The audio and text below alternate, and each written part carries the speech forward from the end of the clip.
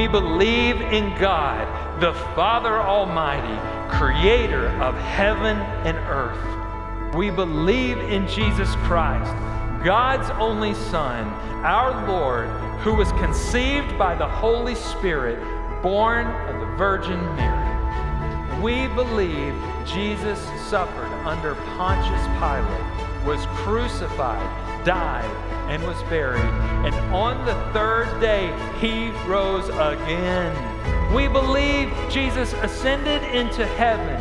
He is seated at the right hand of the Father, and he will come to judge the living and the dead. We believe in the Father, Son, and the Holy Spirit, in one church made up of all believers, and the communion of the saints. We believe in the forgiveness of sins, the resurrection of the body, and life everlasting. Amen? Amen.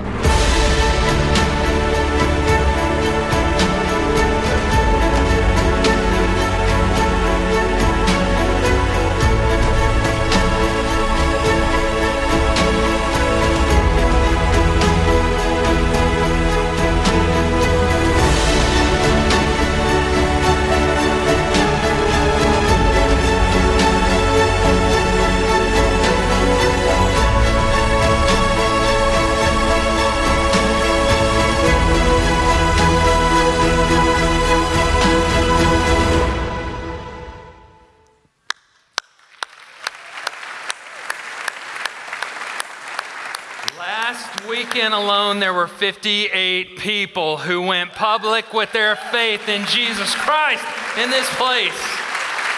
58 people.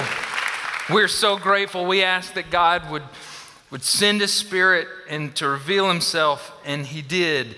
And people are believing, lives are being changed. And God is moving. He is continuing to work. I want you to know that if you want to take that step of faith, you can do that after any service. We are always ready. We have these baptistries ready for you to go public with your faith, confessing Jesus before men, and you will be confessed before His Father in heaven. It is just such a beautiful thing. I want us to thank God for what He did last weekend, and I want to thank Him for what He is going to do, and then we are going to get into our message. Father, we see as Jesus was with His disciples and as Peter was the one who spoke up and said that he believed. He believed that your Son, Jesus, was the Son, the Christ, the Son of the living God. And Jesus told him that he was blessed and that was not revealed to him by man, but by His Father in heaven. So, Father, we come to you thanking you. We ask you that your Spirit would move. We ask for just a breath of your Spirit, just a drop of anointing in this place. And you gave us more than we could ask or imagine. And for that, we just want you to know how grateful we are. And now as we open your word, we want you to know that we're grateful for that. I pray that you will prepare our hearts to receive whatever it is that you want to say to us. May we listen to you. Father, we want to see Jesus, and we only want to see Jesus. And it is in His name that we pray. And all those who agreed said, Amen. You have come on the perfect day. If you're joining us online, you've just joined at the perfect time. And I will tell you why, because we are beginning a brand new series. We are calling it Living on Mission. We have, since the beginning of this year, we have been exploring, and we will continue to explore the depths of what it means to follow Jesus. But as we have discovered that following Jesus is not just about us. It's not just about our salvation, but when we follow Jesus moment by moment, we live as He lived. We love as He loved. And so here's what we're going to do for the next 5 weeks. We are going to get intensely practical with what this life looks like. What does it mean to live on mission? What does it mean to follow Jesus moment by moment? And so for the next 5 weeks, we're going to get intensely practical because we're going to be looking at an intensely practical book. We're going to be studying through the book of James. Now, just to set the tone for us here, I want you to imagine for just a moment, if you will, that you have been called to a family meeting. Okay, now you're a little nervous about this because this doesn't happen all that often, and so you've been called to a family meeting, you're wondering what you did wrong. Now, I don't know if that's the role you play in your family, but maybe it is. You've been called to a family meeting, and there's some small talk. Everyone's starting to arrive, small talk. And finally, it is your dad who steps up and speaks up, and he says, I've called you all here because we need to discuss your brother. And you're thinking, oh, I'm so glad it wasn't me this time. And you speak up and you say, what did he do this time? Because you kind of looked around and you noticed in particular one of your brothers hasn't made it, somehow skipped out on this fun family gathering. And so you ask, what did he do? Is he in trouble? And it's your mom that speaks up this time. She says, no, it's not that. He's not in trouble. It's kind of the opposite. Well, to be honest with you, we're not really sure what it is. You see, your brother is the Son of God. Now, how many of you have a brother? Come on, show of hands. How many? Oh, okay, there's a lot of you that have a brother. How much would it take? What would it take to convince you that your brother is the Son of God? Come on. We get just a feel. You laugh, but we get just a feel for what it would have been like to have been James, who was the brother of Jesus, the Son of God.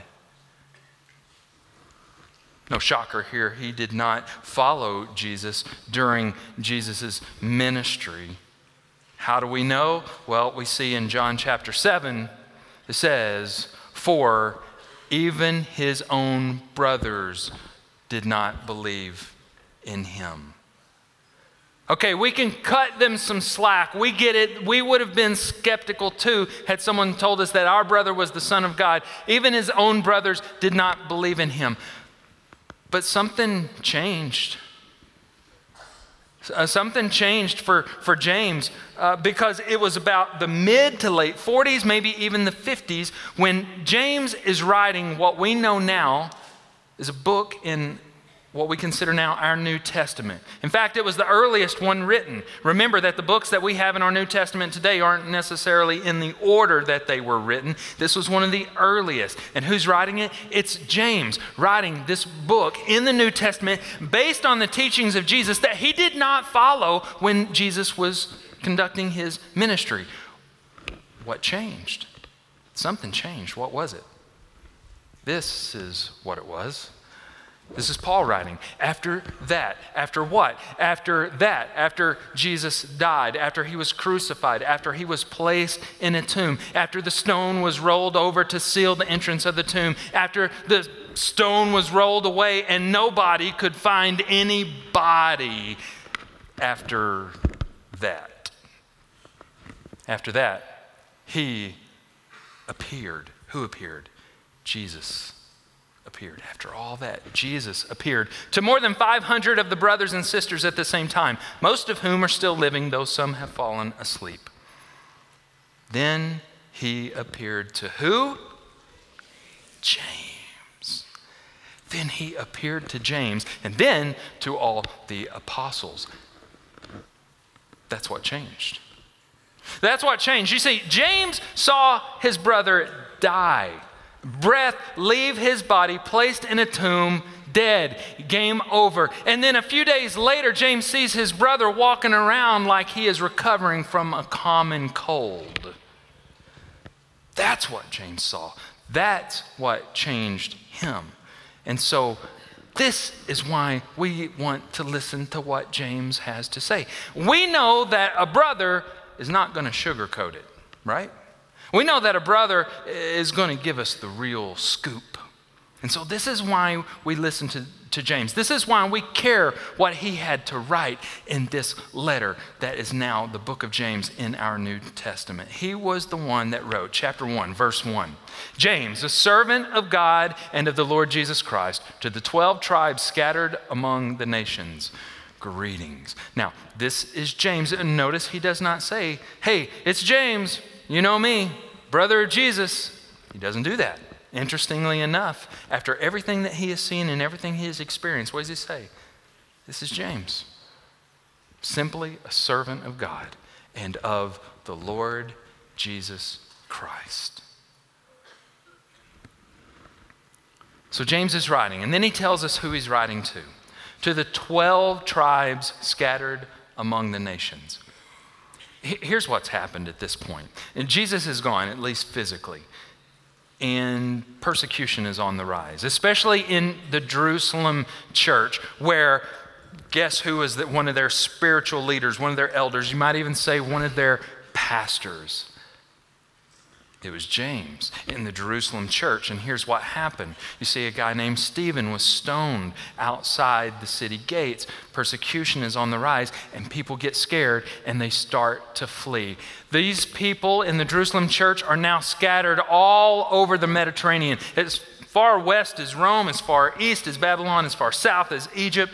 They are scattered. They are refugees on the run because they have lost everything that they had, everything that they've known. They left their jobs. They left their homes. They left their property. Some of them were scattered away from their family. These people had lost everything.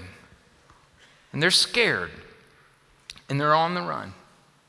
And I would imagine at some point this letter would have reached them. Someone would have said, hey, we got a letter. And someone said, well, great. Who's it from? And maybe they opened it up and they go, you're not going to believe this. It's from our pastor. It's from James. And I would envision someone else said, well, what does it say? And maybe they gathered the people around and someone began to read what James was going to say to these people who were dispersed. And this is what he says. Consider it pure joy, my brothers and sisters, whenever you face trials of many kinds, because you know that the testing of your faith produces perseverance.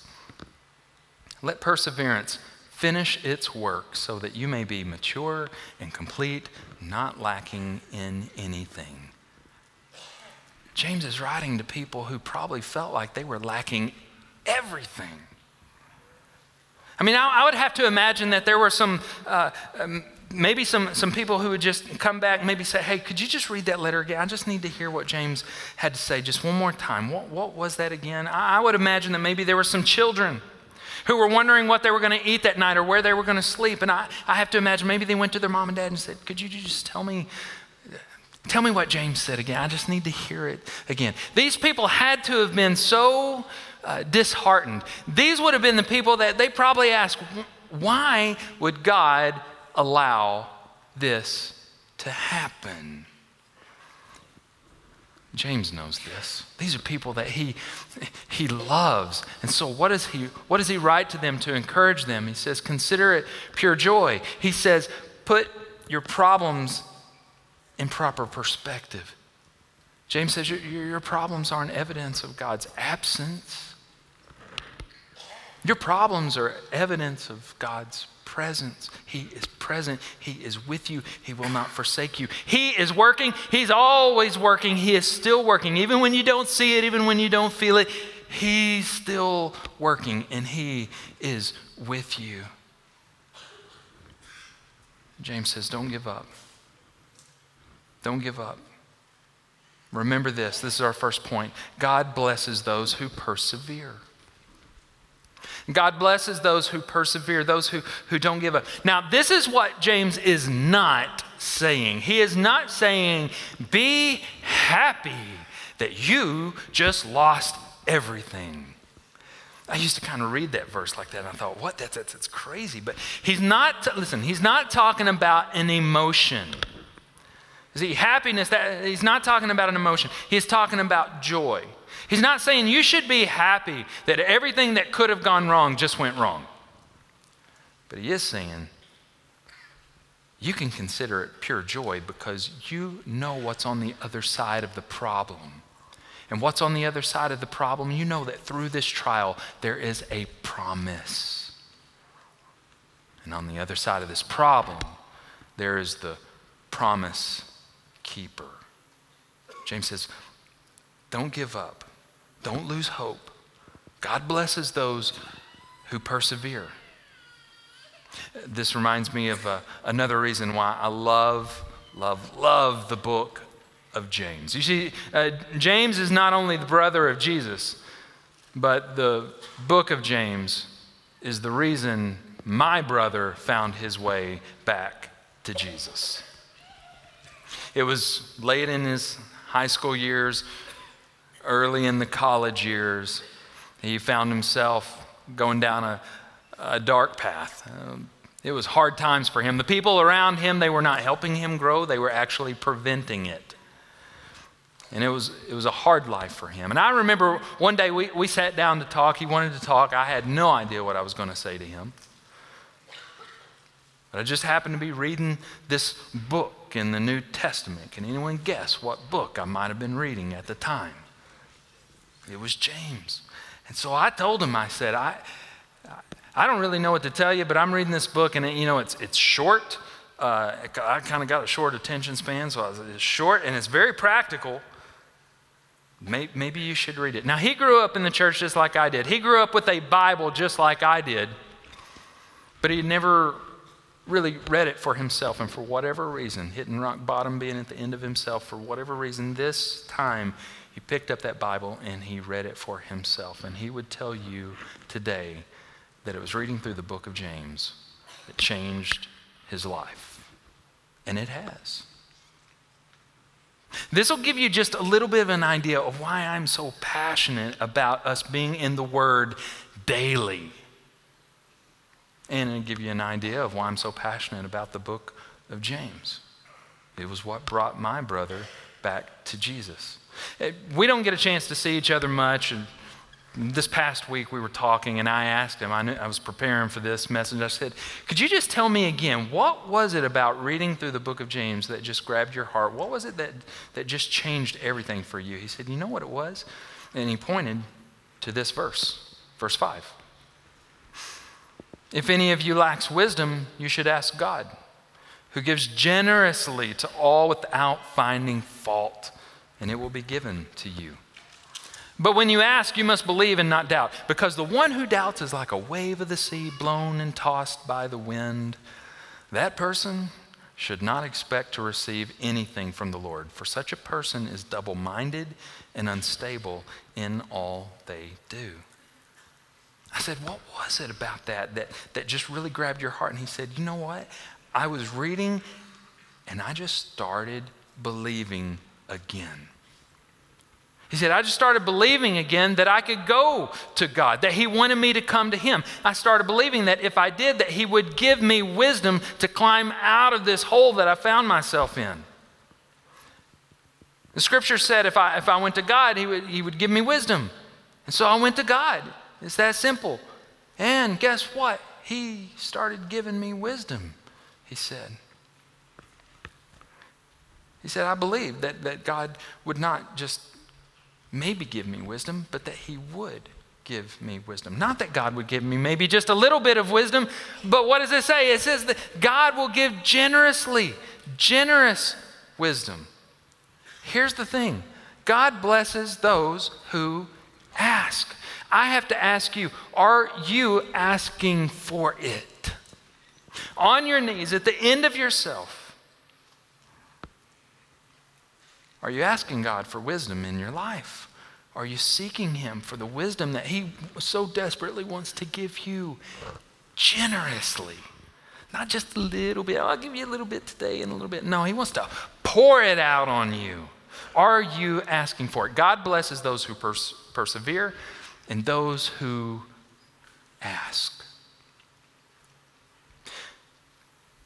This year, we want to, as we're reflecting in Scripture, and we want Scripture to be reflecting on us and in our lives, changing our lives. We are wanting to be a church that tells each other stories more and more so that we can see the Scripture come to life in our lives. It was a couple weeks ago after a service, and I noticed a family pass by me that I knew was going through some trials. And I really wanted to talk to them. I wanted to just give them a word of blessing. And so we started talking, and it wasn't me blessing them. After we got through talking, they had blessed me, sharing their story with me. And so we would like to share their story with you today. Would you welcome Luke and Colleen Cruff up here right now?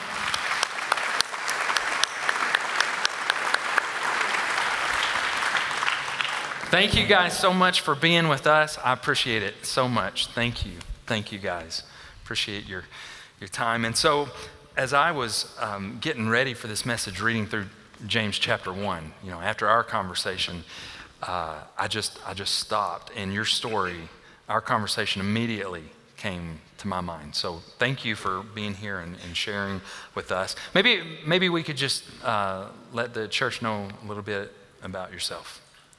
Well, Luke and I were both born and raised in Michigan.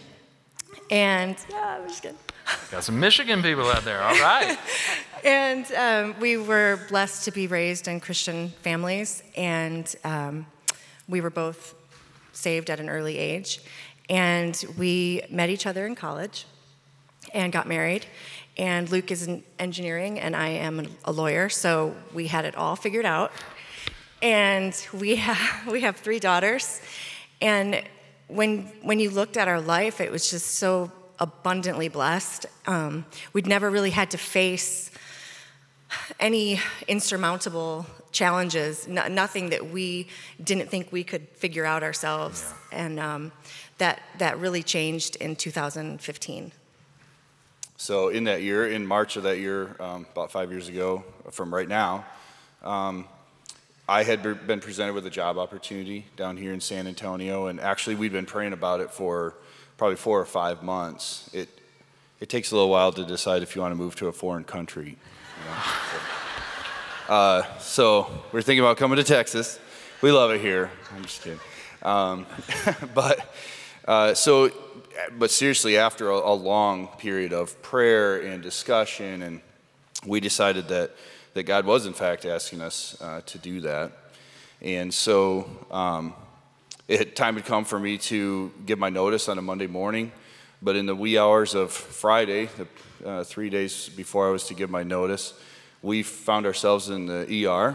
Colleen had what seemed like severe appendicitis type symptoms or something.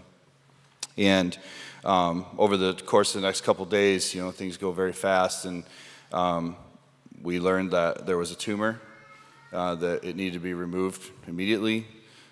Within a few days, we learned that was stage 3 cancer. And so, we said, well, there's still time to not make this change. And we looked at each other, and I still remember, Colleen's in the hospital bed, and looked at me very steadfastly and said, this is what we felt like God was asking us to do, and I don't think this changes that. So I had multiple surgeries and 2 rounds of chemotherapy in Michigan, and then we moved to Texas.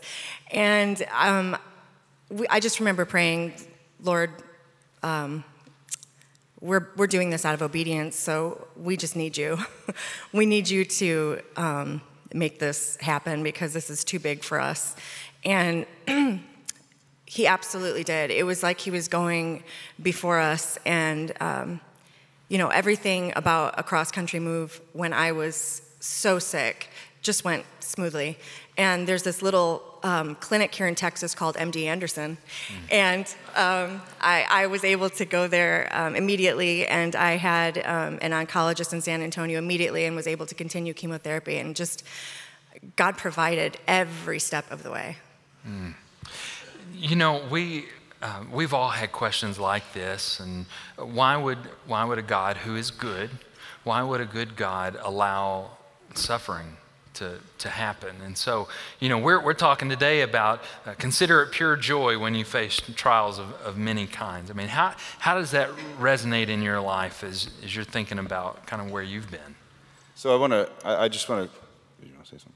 I want to clarify that, we don't feel like God put this pain in our life. We feel like the pain came from our sin, the sinful nature of the world, the broken nature of the world, and so these are just things that happen.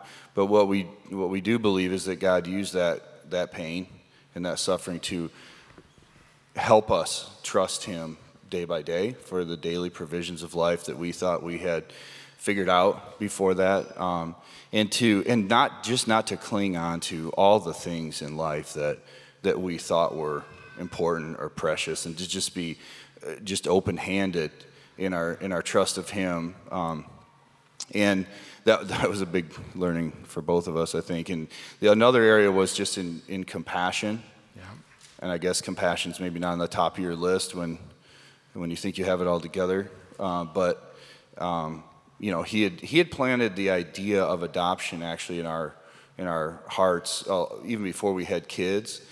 But recently, over the last about a year and a half ago, both of us kind of felt a big calling to talk about that again, and really the plight of the kids in the foster care system specifically were what was weighing us down really heavy. And so we started through the process and are now licensed to foster adopt. So. And this past November, we got a phone call saying that there was a newborn baby boy ready to be discharged from the hospital, and he had nowhere to go. And Luke and I just looked at each other and we were like, okay, oh my goodness, let's take him. And about 2.5 hours later, he was at our house and completely changed our life. We were able to love him for 3 months, and we had hoped that we would adopt him, but he was placed with the relative 2 weeks ago. So even in this new pain, we can see God teaching us about His character. As much as we love that little boy, God loves him so much more. And He has a purpose and a plan for him. And He's asking us to just trust Him with this little boy's story. And, just something else I think that we've trusted Him with, and I'd like Colleen to be able to have a chance to talk about it, just as some of the physical challenges that she had and some of the healing that we've seen in her ability to sing. We started attending Oak Hills right after we moved, and when I was too sick, we would stay home and watch the live stream. And chemotherapy really broke me physically, and one of the things that happened was nerve damage, and I completely lost the ability to sing entirely. And it was devastating because that's my best expression of worship. Yeah. And God used that pain to teach me again about His character. And I have no idea why. I have other nerve damage that isn't healed, but He chose to give that back to me. And I can sing, and so every time I'm up here helping to lead the church in worship, it is a reminder of just God's kindness and undeserved mercy. Now, I'm so glad He gave that gift back to you, because when you sing "Great Is Thy Faithfulness," I believe it. I believe it. Amen.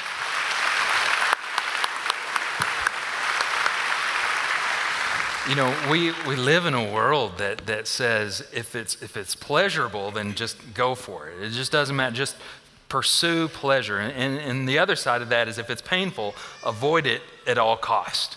And so that's the way a lot of us, live our life. But you guys, you just seem to have this peace and this confidence, not because of the absence of pain, but like in the midst of it. Like, tell us, what is that?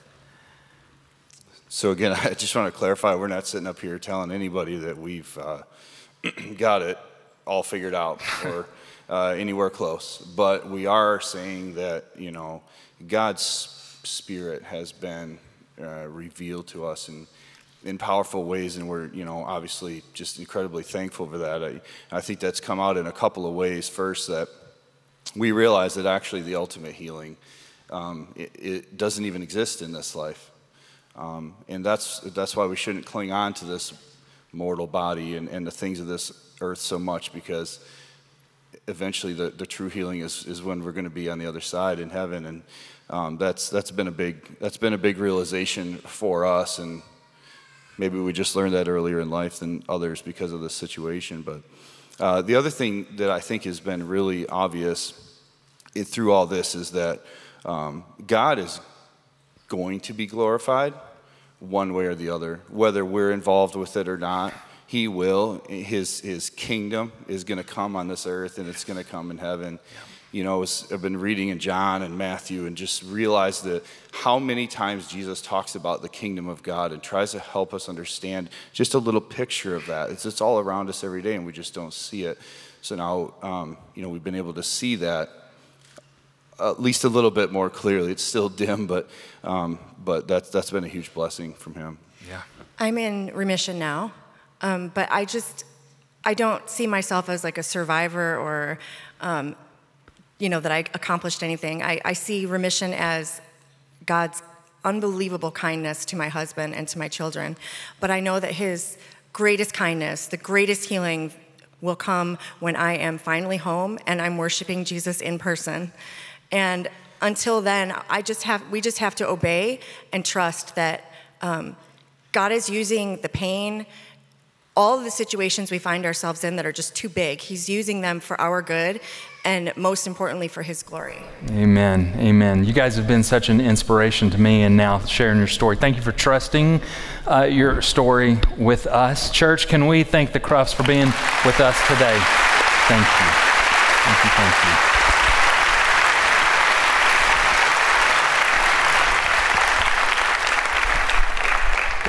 So as I'm listening to them and to their story, I can't help but think about where James picks up in verse 12 when he says this. He says, "Blessed is the one who perseveres under trial, because having stood the test, that person will receive," and Luke talked about this, "will receive the crown of life that the Lord has promised to those who love him."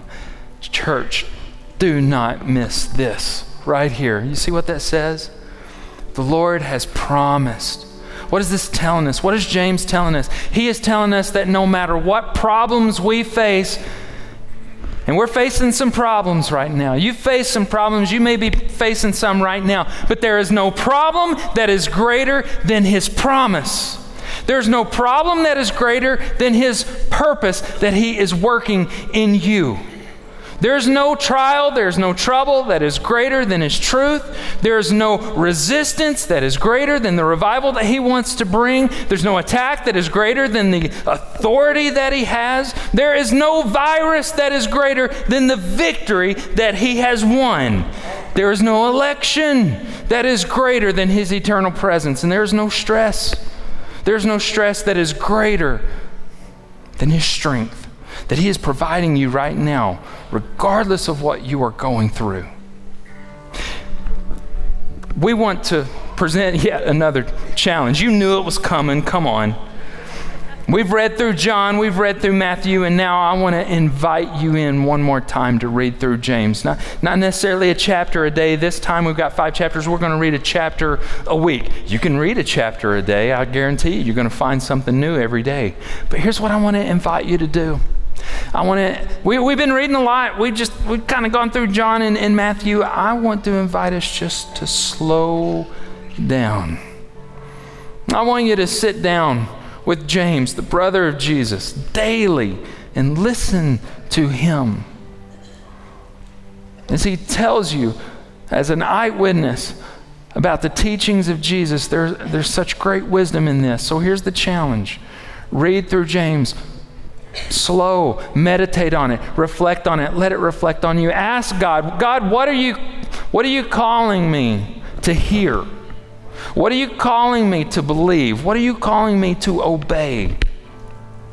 Now, James is not going to take it easy on us. I'm just telling you, I'm warning you. But he will tell us the truth.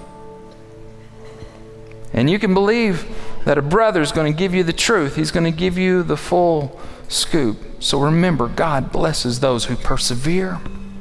God blesses those who ask for it. Can we just thank God right now in this moment for his work in our lives? He has not left us. He has not forsaken us. Can we just give him praise in this place for what he has done in our lives and what he is going to continue to do? You got to believe it.